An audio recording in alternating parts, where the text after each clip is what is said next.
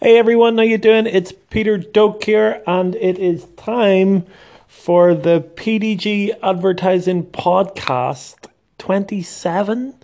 Hope I've got that right.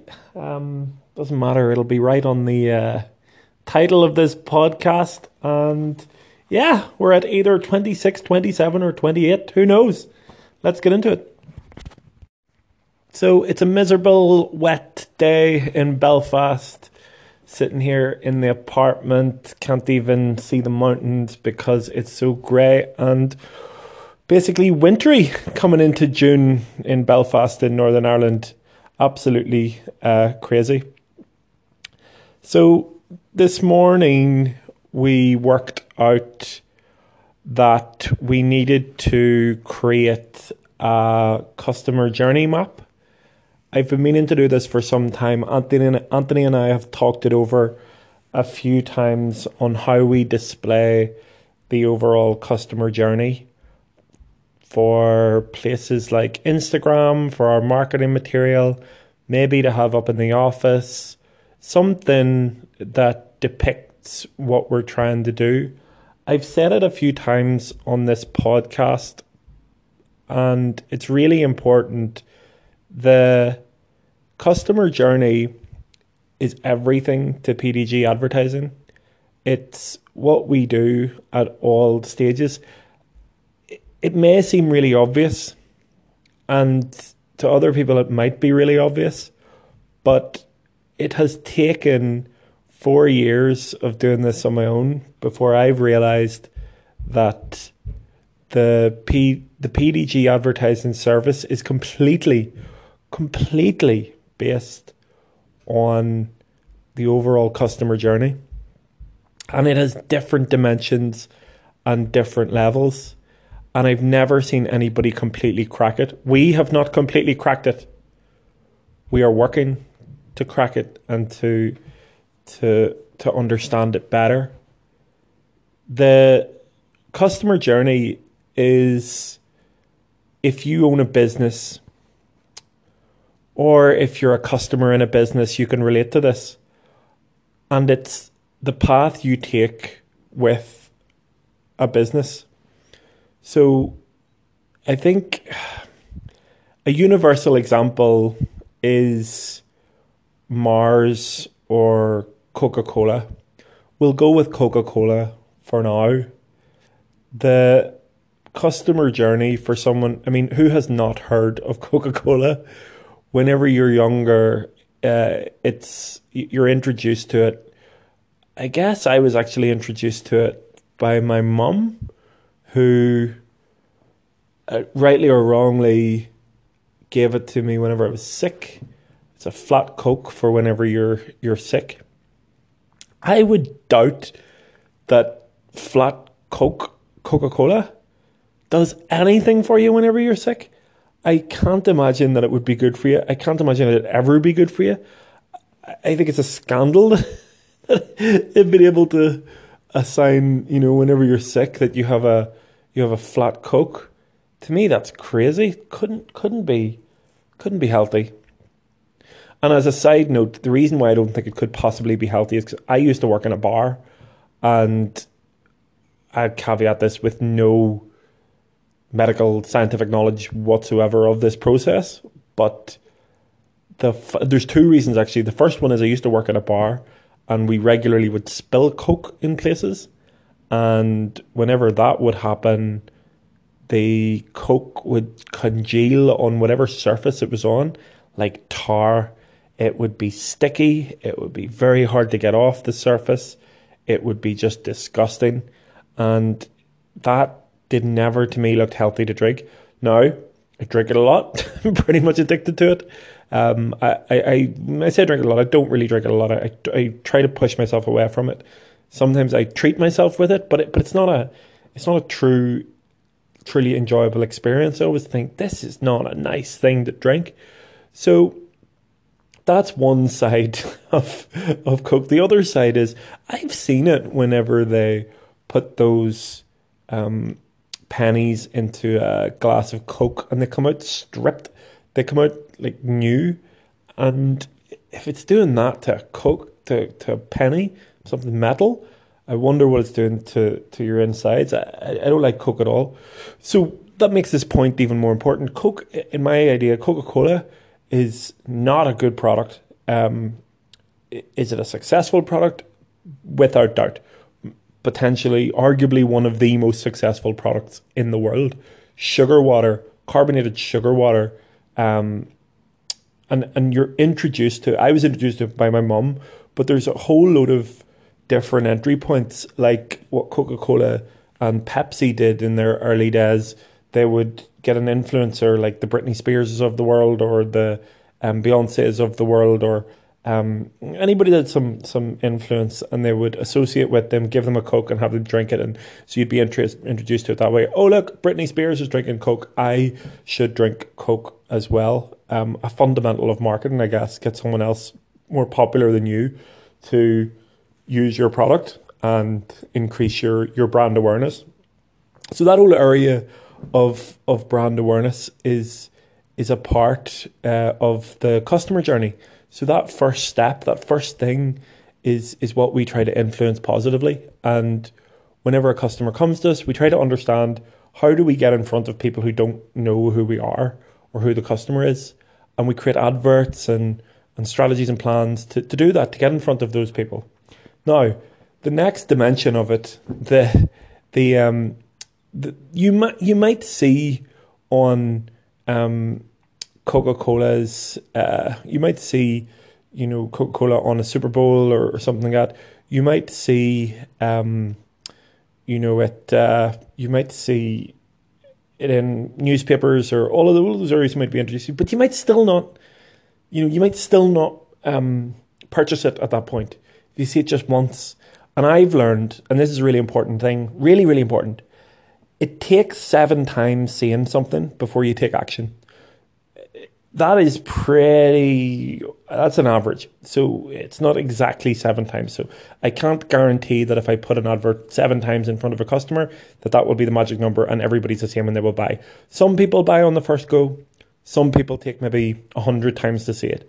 But I've heard before, and I believe it's true because I feel it, that people need to see something 7 times, before they will purchase. So our second level is trying to get in front of those people again and again and again and again, so that they then eventually take action and purchase. And we do that through capturing emails. We do that through retargeting via pixels. We do that through bombarding the senses of, newspapers. Someday, if we do it, billboards, TV, social media ads, Google search ads, Gmail ads, YouTube ads, Twitter ads, LinkedIn ads, Instagram ads, as many different types of ads as you can imagine. So that's all that mix of those 2 first stages of the customer journey with a product.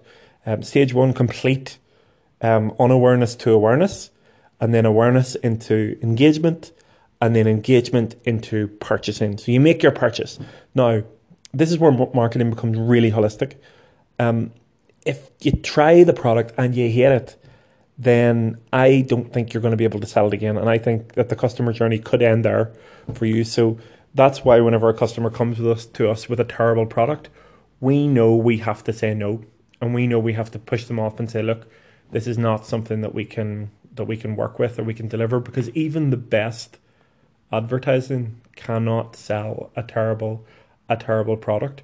But in that customer journey, that purchase scenario is something that we want to affect very heavily, making it easy for people to purchase the product. And I believe that is all part of advertising and all part of marketing, making that happen.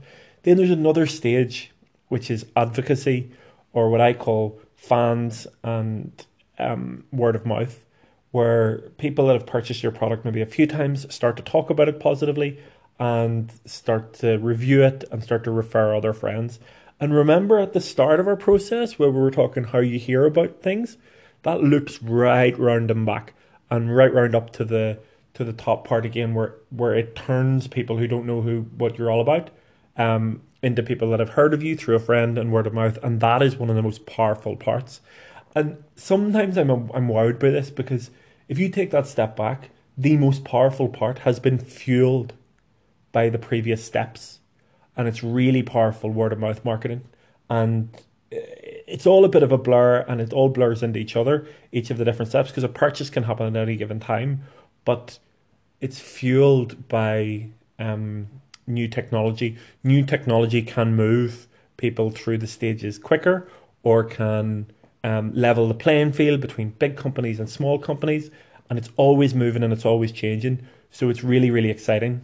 And I guess, I don't know, that customer journey and that map is something I want to get out there to the world and to show people, and to share with people, to say, look, this is how you do it. This is the key. This is the way to do online advertising in 2019. Now, in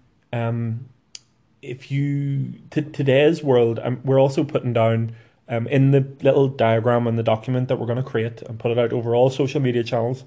We're going to say some bullet points as to what we're actually doing, but also I'm going to share the tools that we use. And what would be really interesting would be to see if the Peter Doak or the PDG advertising of 1920 did the same thing. What would be the tools that we use? Would it be the Facebooks, the Instagrams? Definitely not, because there weren't even computers back then. There wasn't anything. There was just newspapers. I don't even know if there were TVs. I think there were probably TVs, but I don't know. Maybe TVs was around in the 19. Well, it probably wasn't TVs. If my mum was like, if in her house they were like one of the last people to get TVs, and she would have grown up after the 50s. So in the 1920s, it would have been newspapers. Maybe radio. Would it have been that sophisticated? Maybe billboards. I don't know. Maybe people walking about with T-shirts with advertisements on them. I don't know. But it would definitely be different. But what wouldn't be different, what I don't believe would be different, would be the pattern of people not knowing about you, to people knowing a little bit about you, to people purchasing from you, and then people talking about you. So the mediums change, but the process does not necessarily change. And that's the document that we're going to create and put out there. I guess I am kind of putting it out there right now. I'm putting it out there right now in this podcast, but I think that it really deserves to be depicted and put out there so people can share it really, really easily. And I guess I'll link back to this part of the podcast for that too. Today was Wednesday. Can be kind of a not quiet as in not busy, but a quiet as in focus day, where we build in the things that we've said we're going to do for the customers. That can be a particular focus, and what can happen whenever we're doing that, we can find obstacles, or we can highlight problems, or see things that aren't working so well. And I just wanted to mention this. Today we went further than we would normally go for the customer, way further, and it's because we could. At the start of this week, we said we're not going to be vying for new business this week so much because we're just so busy, and that's a thing that I hate to do. I don't like not to be looking for new business, but this week it's just been very busy, and I want to make sure that our customers are getting the best value possible from us. So we've pushed a couple of things really, really hard for customers, more than we normally would, more than we should, and I don't have a problem with that at all, because I want us to be adding more value than we're taking, and that is something that definitely came to light today. And I'll let you know how that goes over the next couple of weeks, because in what I do and in what we do at PDG Advertising, I don't think it takes very long to see if things are working. So let's see what happens over the next week or so, and see how that works out. Something else that was really good today was that I was able to, now every day, I'm really one for lists. I go through a list of everything I have to do. I go through a list of every customer. I check in on every customer to make sure everything's okay.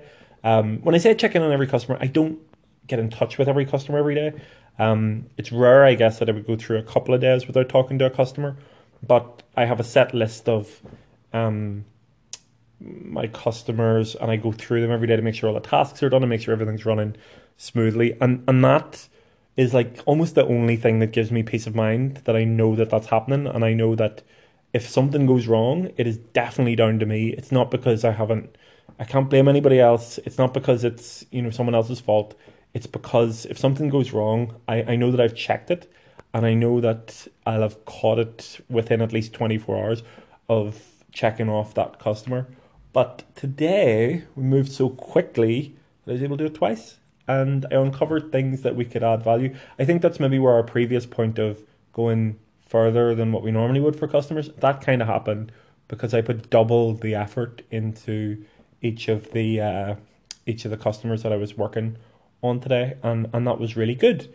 That that helped.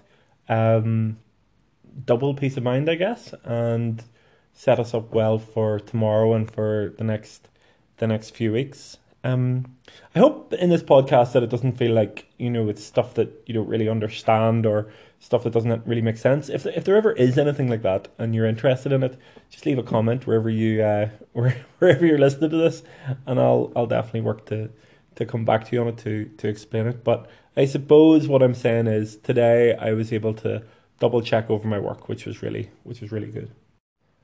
I must give a shout out to our podcast producer who is back and bad as ever today. Has been able to edit and upload our podcast to YouTube. She's doing a wonderful job, so I'm really glad to have her back. And the last thing that I'm going to leave you with today is the simple, not complex mantra that I have developed over the last 24 hours or so. I've noticed in my team, my contractor team, a couple of team members who are making things more complex than they need to be because they're trying too hard not to make mistakes and trying to they're making assumptions on a lot of things that they don't know and that they need to work to test out because they're scared of making mistakes. And I think while it's good not to make mistakes, if you can help it, you have to make mistakes to go forward. So I think I haven't really got into it with them where I haven't really got into it with the contractors where that's coming from or why that's happening. I've just tried to flag it and say that's not how we should do things. We need to simplify things, not make them more complex. Whenever we execute things, we need to do it swiftly, and we need to follow instructions really well, like take into account everything that we're saying to each other, so that confusion and miscommunication does not happen. And that's a really important part of what we do at PDG. We definitely, like, one of the reasons why I built this business and why this business even exists is because I believe that I have a talent for simplifying complex technology in order to use it for businesses. So I need to make sure and impress that on the team and show that that's something that we do and we do well. Because I think things do get very complicated. Don't get me wrong, things are complicated sometimes. like things do get very complex, and it's not a case of, well, I can explain this in a moment. It's more understanding core principles and breaking things down into component parts and understanding how they work. It's why I'm such a advocate of making mistakes and breaking things in order to put them back together again. Because whenever you do that, you understand it from the inside out. There was a company that I worked for a while ago. I was a resource planner in that company for a time, and it taught me one of the greatest lessons that I've ever learned, ever. And I walked in, I used to create rotas, and there was a rota for like 180 people. Like, I really don't know if I was qualified to be creating rotas for 180 people. I was in my early 20s at the time, and I was full of beans. And I guess if anybody said, "Can you do this?" I was like, "Yeah, of course I can do it." And maybe me, I really have to do things my own way, and I have to, learn to do things my own way, and I have to make mistakes. And doing rotas for 180 people, something I was maybe used to doing rotas for maybe 20 people, maybe 30 people or so, but 180 people with maybe 10 different languages, and goodness knows across a whole 24-hour spectrum of time across however many disciplines. Um, Being bullshit, I think is the word. I took this on and didn't complain and just tried to do it. And I did it on our new software system. And I was responsible for deleting that whole rota system for about 4 weeks. And it might not sound that big, but considering the amount of complexities in the rota and how, and considering that whenever you have done that, it's 180 human beings that you have then deleted their rota for, and you don't even know. They don't even know what they're supposed to be working. So, whenever you do that, when you walk into work and you know that you've done it, whenever you walk into work and you discover that you've done it and you know that you've done it, it is a sick, sinking feeling that you get. But what it allows for you to do is to fix it and to build it back up again. I suppose if the person who's you're working for allows you to, or in my case, if I can just say, oh no, we need to do this to fix it.